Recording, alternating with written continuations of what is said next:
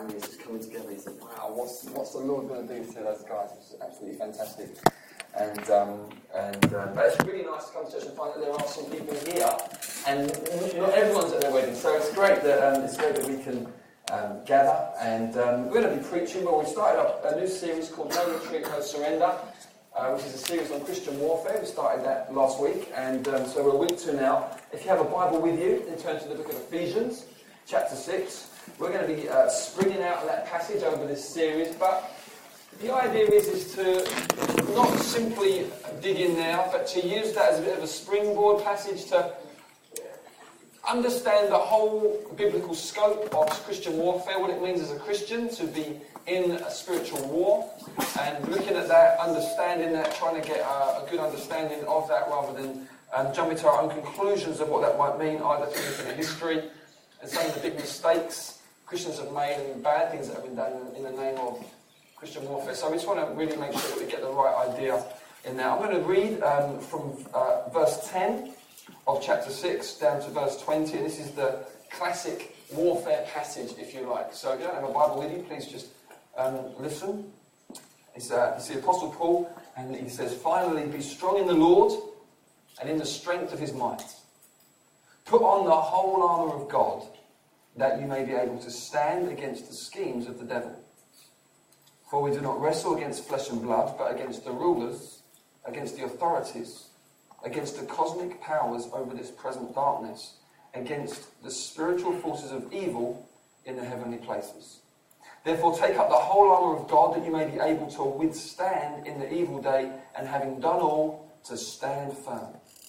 Stand therefore, having fastened on the belt of truth, and having put on the breastplate of righteousness, and as shoes for your feet, having put on the readiness given by the gospel of peace. In all circumstances, take up the shield of faith, with which you can extinguish all the flaming darts of the evil one. And take the helmet of salvation and the sword of the Spirit, which is the word of God, praying at all times in the Spirit with all prayer and supplication. To that end, keep alert with all perseverance, making supplication for all the saints, and also for me, that words may be given to me in opening my mouth boldly to proclaim the mystery of the gospel, for which I am an ambassador in chains, that I may declare it boldly as I ought to speak." Father, we just thank you for the Bible, for your words. We want to come as those who are under its authority today. We pray for the spirit of wisdom to be given to us as we open it up and explore all that you're saying through this. I pray for me, help me to get it right. Lord God, help me to be responsible and wise in what I say. Help me to be helpful.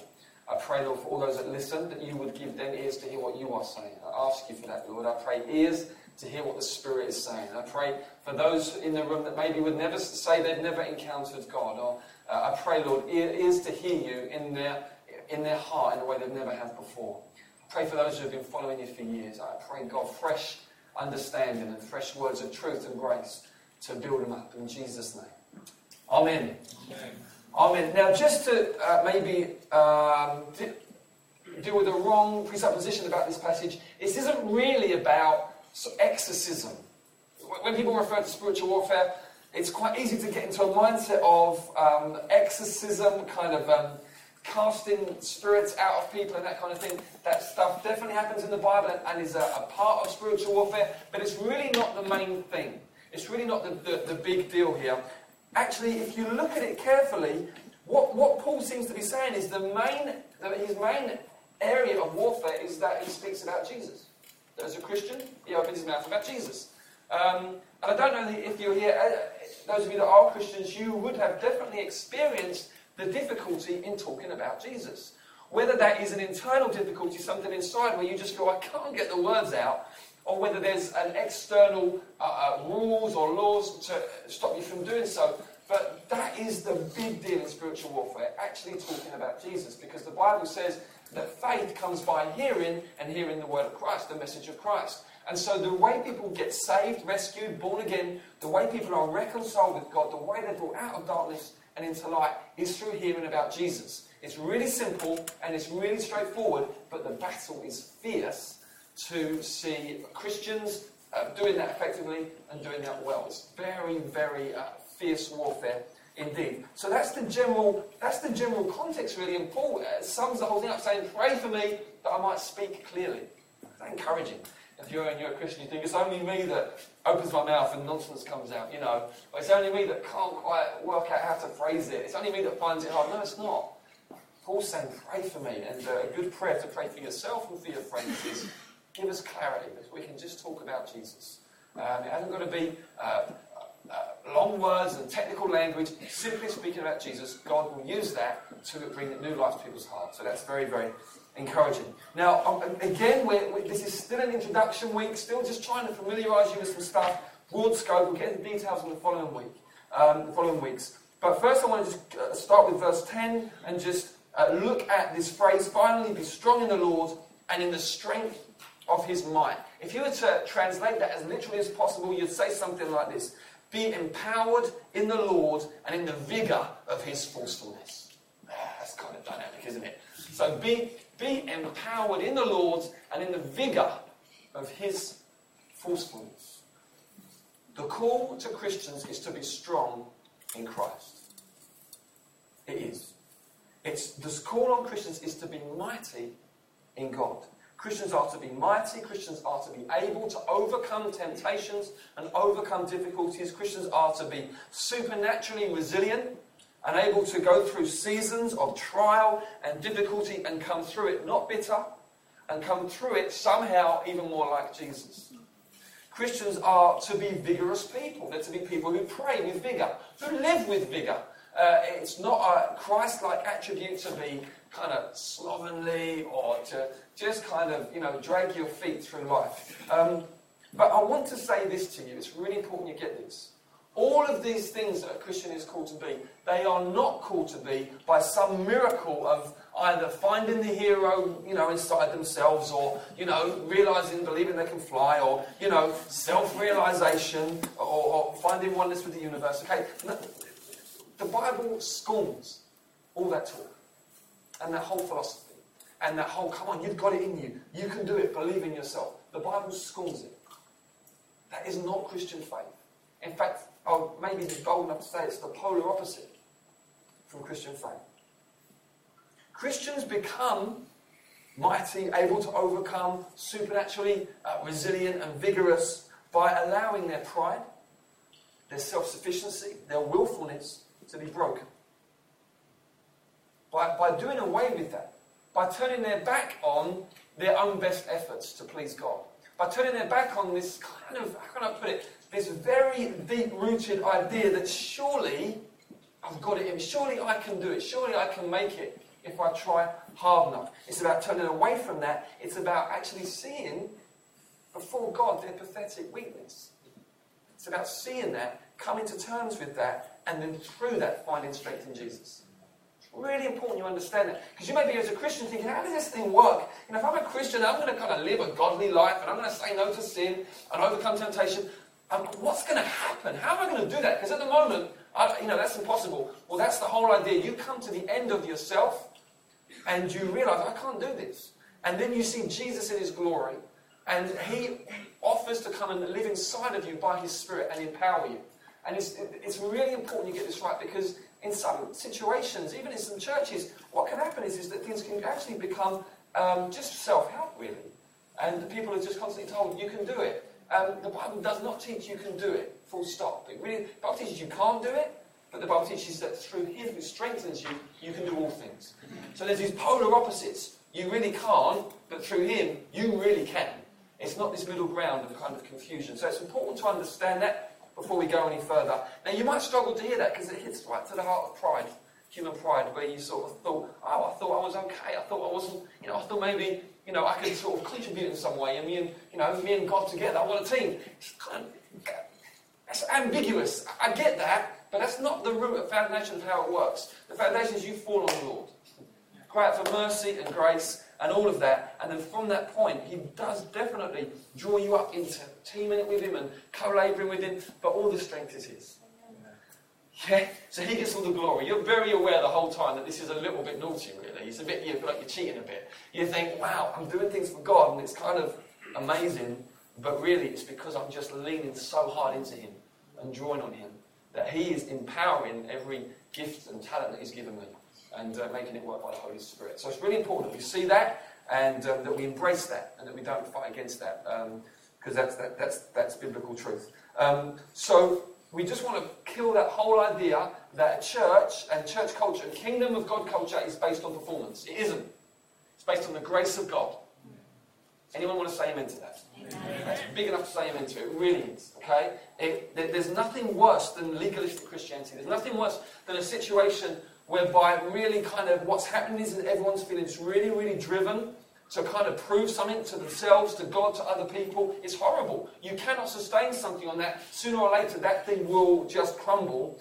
The foundation we're building is the grace of God, where he has given himself to us in the Lord Jesus Christ. And all that we are not, he has become for us. And all that we lack, he has given us. And out of that place of absolute grace and mercy, we begin to learn how to walk with him.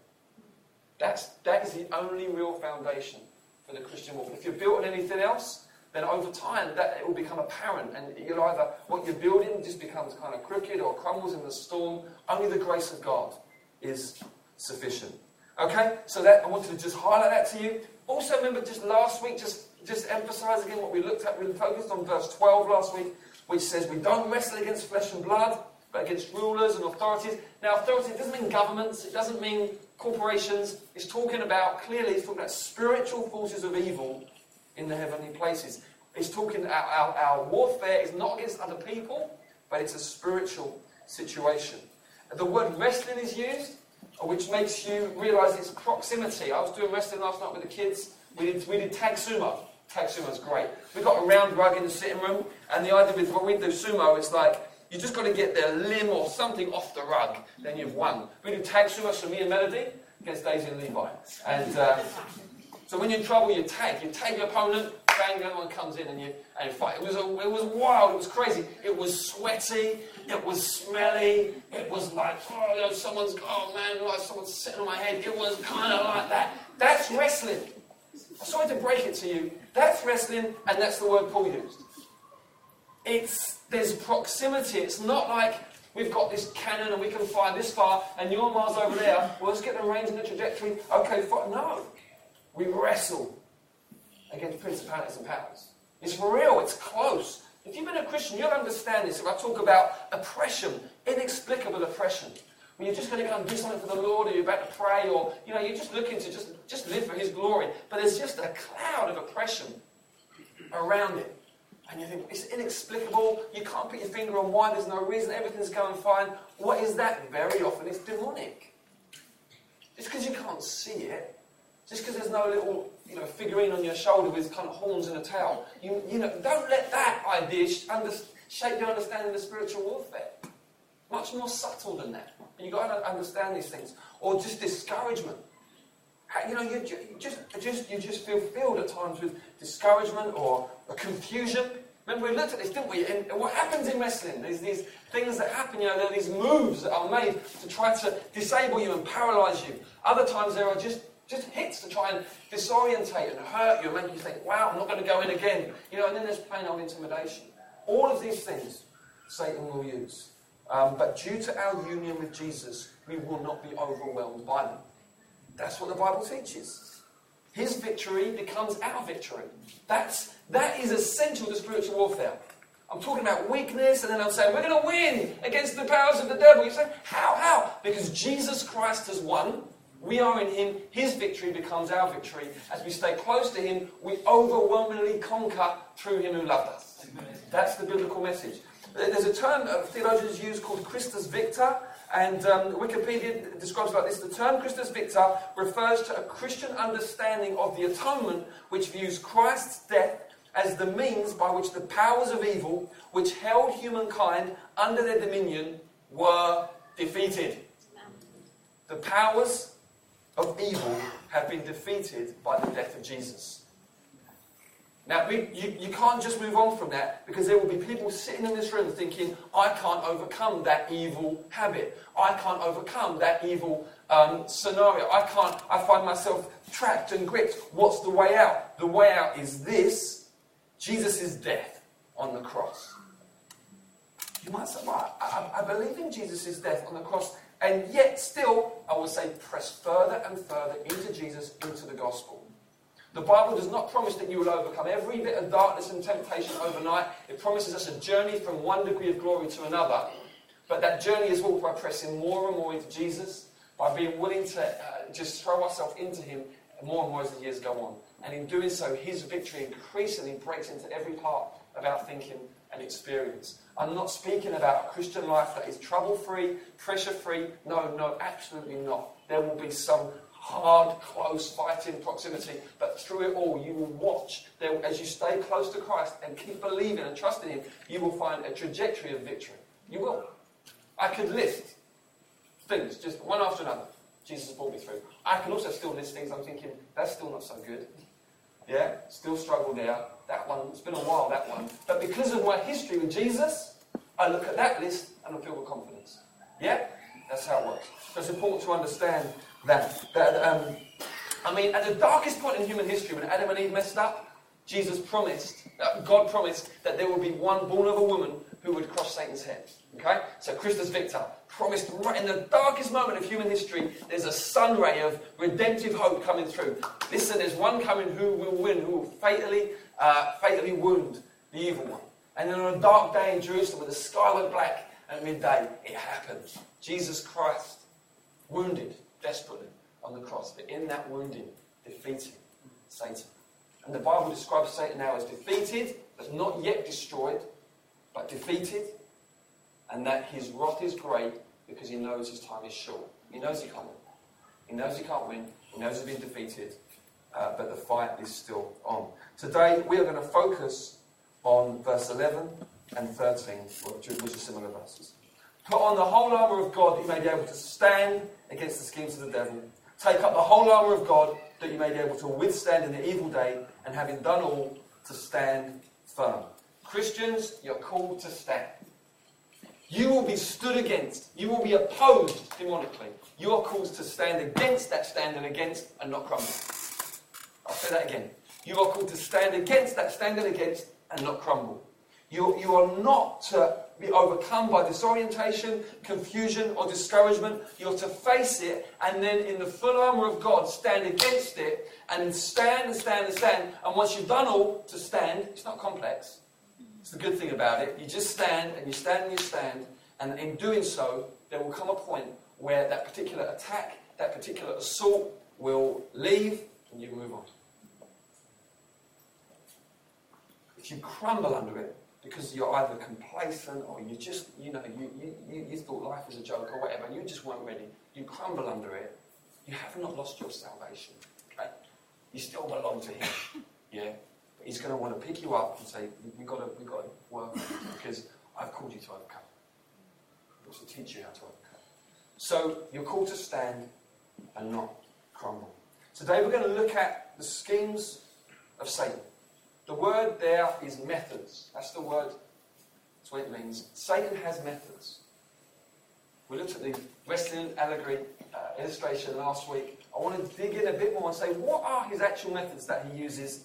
And I want to show you in a broad way, from Jesus' experience, 3 methods of Satan and what Jesus did to overcome those. And then out of that, we will just apply it to our own lives. So method number 1 of Satan is deception. If you've got a Bible, you want to turn to Luke, you don't have to turn to it, you can just listen if you like. But we're going to go to Jesus when he's tempted in the wilderness. And we're going to look at 3 scenarios where Jesus encounters Satan over this afternoon in the message, and I'm going to show you 3 methods of Satan through it. Number 1, he wants to deceive you. He wants to get you to believe things that are just not true. Most of the warfare goes on in there, guys. You've got to understand that. It's your understanding of who God is, who you are, what life's about, that has a huge impact on the kind of life that you live. In fact, everything comes out of that. Everything comes out of your affections, your attitudes, your perceptions. And so if Satan can influence and do what he can to just mess your head up, then he can really render you much slower or much weaker than you need to be and then how God would have you be. So let's look at what happens with Jesus. He's in the wilderness. He's just been baptized. It's quite a baptism, really. There's a voice from heaven. The Spirit descends on him in bodily form. It's amazing stuff. He gets affirmed, you're my son, whom I love, with you I'm well pleased. And then the Spirit leads him into the wilderness. And so let's read Luke chapter 4, verse 1. Jesus, full of the Holy Spirit, returned from the Jordan and was led by the Spirit in the wilderness for 40 days, being tempted by the devil. And he ate nothing during those days. And when they were ended, he was hungry, understandably. The devil said to him, "If you're the Son of God, command this stone to become bread." And Jesus answered him, "It's written, man shall not live by bread alone." And the devil took him up and showed him all the kingdoms of the world in a moment of time and said to him, "To you I will give all this authority and their glory, for it's been delivered to me, and I give it to whom I will. If you then will worship me, it will all be yours." And Jesus answered him, "It is written, you shall worship the Lord your God, and him only shall you serve." And he took him to Jerusalem and set him on the pinnacle of the temple and said to him, "If you're the Son of God, throw yourself from here, for it is written." So now Satan's quoting scripture. He's understood how it works. Okay, so now Satan's quoting scripture. "He'll command his angels concerning you to guard you, and on their hands they'll bear you up, lest you strike your foot against a stone." And Jesus answered him, "It is said, you shall not put the Lord your God to the test." And when the devil had ended every temptation, he departed from him until an opportune time. Now look at what's going on here. Jesus has been fasting for 40 days. He's hungry. I guess there's a sense of vulnerability. I don't know about you in fasting, but I fast for an hour and I'm thinking about food. And so Jesus fasted 40 days and Satan comes in with the "turn the stones to bread if you are the Son of God." What's going on here is certain deceptions. Okay, so Jesus is hungry. When you're hungry, food can seem like everything, can't it? Anyone experienced that? Not even if, I don't know how to put it, it's a hugely psychological thing. If I normally have breakfast and I'm having lunch, between breakfast and lunch, it's no big deal. If I have breakfast and then I decide to fast lunch, by 9:30 in the morning, I'm like, "Oh no!" My stomach's kind of gurgling away. I'm like, "This is really bad." There's so much in there with eating and food. And so obviously Jesus has been fasting 40 days. And so Satan's deception here is this. He wants Jesus to find his sufficiency simply in the physical. Maybe this is you. Maybe you think if you eat enough good food, buy enough nice clothes, have a nice enough house and earn enough money, it's going to be okay. It's a deception. It's an absolute delusion. Jesus spots it straight away. If you're the Son of God, turn the stone into bread. Come on. Because you know what the deception is by Jesus' response. It's written, man shall not live by bread alone. Physical food, there's not enough. Same as Jesus said, a man's life does not consist in the abundance of possessions. Good food and stuff will not lead to life. Jesus said, I have come, you might have a life in all its fullness. There's a spiritual component to mankind that cannot be satisfied except by being reconciled to God. But Satan will say, well, yeah, okay, but look, come on, no big deal. Anyway, when you pray, sometimes it's so hard, for goodness sake, maybe God's not even that interested. But you know what? You can make a really nice sandwich in 5 minutes. You can pray and wait on God, I don't know, half an hour, you might even feel at the end of it, you didn't even connect with God, it may not even be an amazing time. But you know what? Your fridge is just there. And you know what's in there. That stuff from Easter. It's still there. And it can now, Easter eggs are fine, I know what I'm not saying, okay? But there's this sense in which one of Satan's things will try and get you to find your sufficiency in just what is physical. It's just this delusion, but people swallow it all the time. One of the things we most don't like about watching TV channels with commercials is the kids are like, "Oh, I really need that, Dad." It's like, you never even thought of that, you don't even like that stuff, but you've just been told this is what you need. It just goes on and on and on. And obviously, materialist consumer culture, it's a huge one. Satan is definitely behind it and uses it. And then there's the next temptation, really, where he says this thing, just worship me and I'll give you the lot. I'll give you everything, all the glory and all the... Now, the interesting thing is that he's actually Jesus' destiny to rule the nations. So Satan was promising him something that's actually his destiny. The Bible says that he will rule all the nations. And really Satan's saying, look, there's a kind of shortcut here. You haven't got to go through the cross and all of that. I'll give you all of this stuff. And really the deception here is basically just worship whatever will most suit your aims.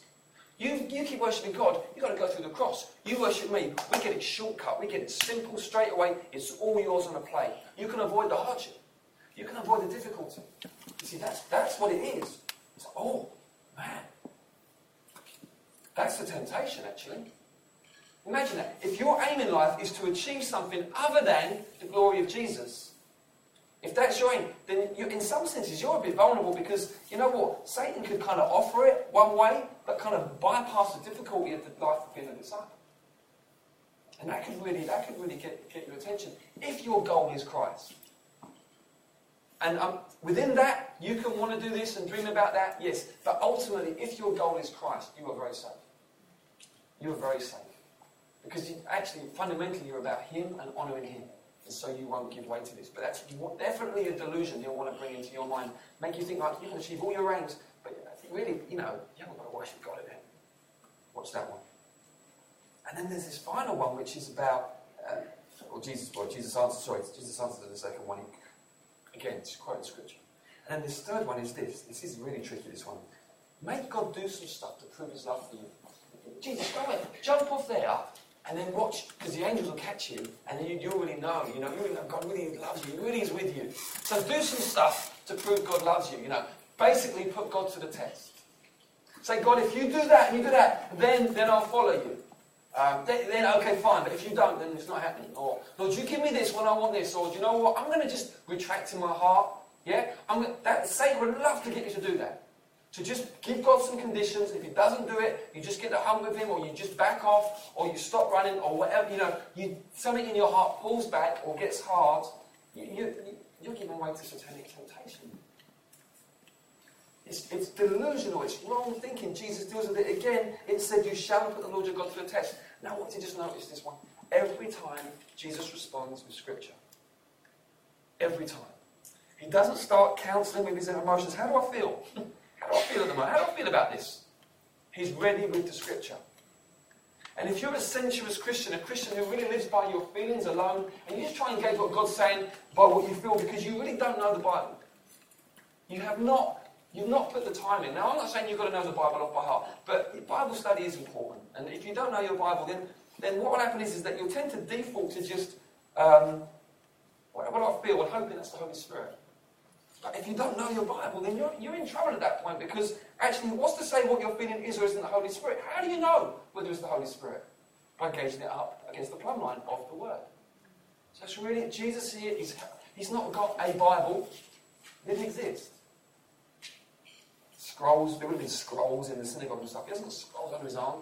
He's hidden the Word in his heart. Yeah, so he's ready. He's ready with the sword. So, number one, delusion. Number two, distraction. Let's go to the Gospel of Matthew, chapter 16. Now, this one's really close to the bone. I mean, man, this one is, as I've pondered this, I've thought, wow, this one is really, really quite telling. Matthew 16, verse 21. From that time, Jesus began to show his disciples that he must go to Jerusalem and suffer many things from the elders and chief priests and scribes and be killed, and on the third day be raised. And Peter took him aside and began to rebuke him, saying, far be it from you, Lord, this shall never happen to you. But he turned and said to Peter, get behind me, Satan. You're a hindrance to me. You're not setting your mind on the things of God, but on the things of man. Now, what's so hard about this is that, number one, it's satanic. And number two, it comes through a really well-intentioned person who really loves Jesus. That's what's tricky about it, you see. So, and that's why it's, we got to just be aware that this can happen. Someone who loves Jesus with good intentions, who is for you, can say something that actually, out of those good intentions, unwittingly, totally distracts you from the purpose of God from your life. Now, I don't want to make you paranoid. So let's just make sure we keep you from that. Jesus knew he had to go to the cross. He knew that was God's purpose for him. Okay? So it's not like, if someone says something, you're thinking, I wonder if that's going to distract you from God's purpose, and get really complicated about it. Okay? Know the things that God has called you to. He's called you to holiness. He's called you to live with a pure heart. He's called you to go and be filled with the Spirit. He's called you to love brothers and sisters. He's called you to be committed to your local church. He's called you to these things. It's clear. It's in the Word. Someone who loves Jesus and who loves you can undermine those things. At that point, you have to be, you can't, what you must engage, is it satanic or isn't it, by who says it? That's the key. You've got to gauge it by what's being said. Imagine if Jesus had gauged it by who said it. Oh, it's Peter. I've just said he's going to lead the whole thing. I mean, literally, before this is a conversation where Jesus says to Peter, you know what, you're going to lead these guys. And so, you think, actually, if Jesus had gauged it, actually, it can't be wrong. Maybe I got it wrong, because Peter, no, he knows what God has said, and as a result, even though it's his trusted, beloved, friend, and his, sort of one who's going to help lead the church, he says, actually, what you said is totally out of line with what God has said. Now, Jesus gets to be able to say things like, get behind me, Satan. I wouldn't recommend it. I wouldn't recommend doing this if someone that you love said this to you. Maybe under extenuating circumstances. But don't get into this. Don't become the person who goes around saying, it's recorded once, I just want to, but within that, be sensitive to the fact that that can happen. And be as resistant to it as Jesus. Be as resistant to it. He did not give it an inch. Why? Here's why. Because it could have seduced him away from the cross. You're giving that run. Wow. Do you know what? Someone who's trusted and godly has kind of said that I haven't got to have the hard bit. Oh, I like that. I can relate to that. Know what God has said. And do not allow yourself to be distracted. So, finally, destruction. So deception, distraction, they don't work, the gloves come off very often. So, in John 8:44, Jesus says this to the Jews. He says, you are of your father the devil, and your will is to do your father's desires. He was a murderer from the beginning, and has nothing to do with the truth, because there's no truth in him. When he lies, he speaks out of his own character, for he's a liar and the father of lies. Wow. You know what the devil's like? There it is, 8:44. Gospel of John. He was a murderer from the beginning. Now these Jews at this point were starting to plot his demise and starting to find ways where they could corner him and kill him. Jesus spotted it, he knew it, and he said, it's satanic. This is satanic what you're doing. And now we just need to be careful with this and make sure everyone doesn't sort of freak out. It didn't succeed until the right time. There were other times they picked up stones to throw at him. They took him to the edge of a cliff to throw him off. But they never succeeded. And frequently the gospel writers will say, because his time hadn't come. So even satanic attempts to destroy people will not be successful if your time has not come. Your time is in God's hands. You are invincible and immortal until God says time. Okay? So you haven't got to live in desperate fear of that. But you just need to be aware that if people do turn against you because you're a Christian, you mustn't see it as the absolute worst thing in the world. Now, I say that with sensitivity. I know it's hard, but it doesn't necessarily mean you've done something wrong. It doesn't necessarily mean that you're kind of really acting weird and that's why. And no, sometimes Satan, where deception and distraction doesn't work, the next stage will be that some people will really start not to like you and even plot your demise. It might not be actual murder, but it may be that, spreading rumours or false accusations. This stuff happens. So you've got to be ready for it. If it happens, don't crumble. Don't crumble. Get wisdom, get advice, get counsel, get close to God, pray with people, but don't crumble. Because you're in a war. And every now and then, one of the big guns gets aimed at you. Every now and then, one of the really big guys jumps in the ring. Every now and then, a little guy tags the big guy. And, when Melody tags me, Daisy and Levi scream at that point.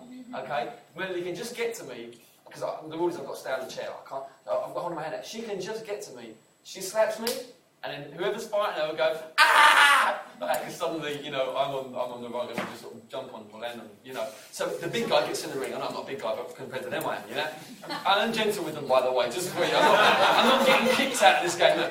But there can be those moments where suddenly it just steps up a gear and the big guy's got in the ring.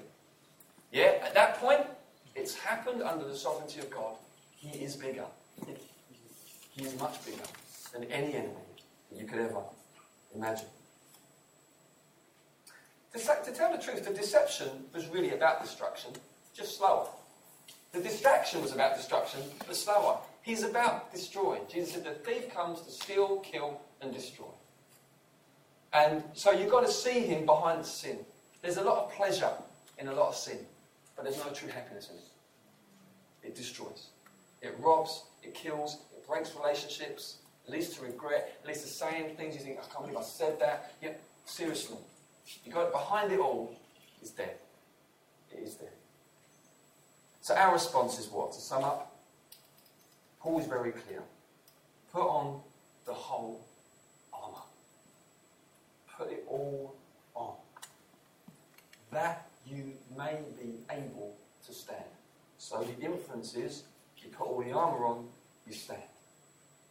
There it is. You put it all on and you stand. So it's like, don't be cocky. Don't think you can figure it out. You can find a way through. Maybe one of these people, you just land on your feet through life. You get people like that. Don't lean into that and think, I'll be fine then. No, don't do that. You'll get hit. Don't be sloppy or casual. Don't be complacent. Don't be proud. Be humble. Be humble enough to draw on God. Be humble enough to say, Lord, I need to just be armoured and tooled up. Now, don't get into a paranoia on, I think I've got my shield, and I've got my breastplate, but did I put my hat on? We're not going to do that, okay? Even the whole series is not going to be, it's not going to be like that, okay? Because this item of armour, there's another list of armour in 1 Thessalonians, it's different. Okay, so it's not like, it's the belt of truth. No, the truth is the belt. It's not the helmet. No, it's truth. It's the big deal. It's not whether it's a hat or a belt. That is really besides the point. Paul is making a big image of a soldier. He's not wanting to do a scene where you suddenly, you're on your way to work and you thought, I definitely tied the belt on in prayer, and you know what, I forgot, didn't put the hat on, I'm dead. We should not be living like that. That's superstitious. It's kind of weird. No. What you're doing is this. You're looking at the things, the truth, the righteousness, the salvation. So when we itemise it week by week, we won't be itemising the helmet. We'll be itemising salvation. Okay? Because we really want it to remain sane. Okay? So we'll be looking at these things that are very precious and very, very important. And through that, developing a holistic understanding of all that God has given us in Christ and all that He provides for us so that we are able to stand. So, we're going to conclude now by just walking you through how it starts, spiritual warfare, by getting saved. By moving from the kingdom of darkness into the kingdom of light. If you're here and you're not a believer, you have not been reconciled to God through Jesus. You've not, how can I describe it? You've not, in your own heart, submitted to the lordship of Jesus over your life. And the Bible says at the moment you are captive in the kingdom of darkness. Okay? So the Bible describes it. It doesn't describe it as kind of neutral. It says, no, you are captive to sin and to the powers of darkness. Jesus came to rescue you from this. Okay? And He did all that needs to be done to rescue you through His life, death and resurrection. He's done it all. He's paid the price. The debt has been cancelled. He's nailed it to the cross. He's disarmed Satan. The one who keeps you in captivity, Jesus has defeated at the cross. Okay, the prison door's wide open. He's saying, come, just come. You can come. How? Just repent of your sins. Say, Jesus, I want to turn away from all that and I want to follow you. And I receive your free gift of eternal life. That was just coming near to Jesus and turning away from sins and then being baptised just to say, I've done with the old and I'm living for Jesus now. Your discipleship journey has started. That's you. That's what. Don't worry about all the fighting and wrestling now. That's the first thing. Come to Christ. He's done it. Okay. Come as we gather together now to sing and worship and take the bread and take the wine. Come and find me and say, Steph, I want to come to Jesus. I'll pray with you. We'll just introduce you to Him, and you can just give your heart and your life and submit to Him, and you can start that journey today. You can leave here knowing you've been transferred to the kingdom of life. Okay. Once that begins, once you're in the kingdom, then it's not rocket science. Just get into the Bible. We can help you with a good place to start. Get around Christians and pray and just look to live for Jesus. See, once you've welcomed Jesus into your life, once you've submitted to Him and believed on Him, He fills you with the Holy Spirit. So things just aren't the same anymore. I mean, things are just different because the Bible says that you're a new creation. You're different. You wake up the next morning and you know, whether you've had an amazing, dramatic experience or not, I'm not the same. I want to just know Him better now. I want to follow Him now. And so from that point on, the power of God is at work in you. Is that cool? The power of God is at work in you. So, because the power of God's at work in you, as you let the power of God just change you and work with you, then you'll come to maturity. And God will use other people, other Christians in your life to encourage you and help you. But fundamentally what's going on is God's indwelling you. He's making you brand new. And throughout becoming familiar with God and just learning to walk with Him and giving me a heart and learning to hate sin and learning to love righteousness and holiness and giving time to stuff that's good for your soul and all of that, you will be armed with the Christian fight. That's it. I mean, we're going to look in a bit more detail over the weeks because it'll be helpful. But really, that's it. That's really it. Walking with Jesus. He loves you. He's a light. He wants to do His good. Amen? Yeah. Amen. I don't want to do, I just feel it might be a good idea to do a couple of minutes on any Q&A that's come out of that, because I know there's some people feel like, hold on a minute, when you said this, did you mean this? So I just want to help you, and we're going to see. Right. Anyone got any questions in that? Kate?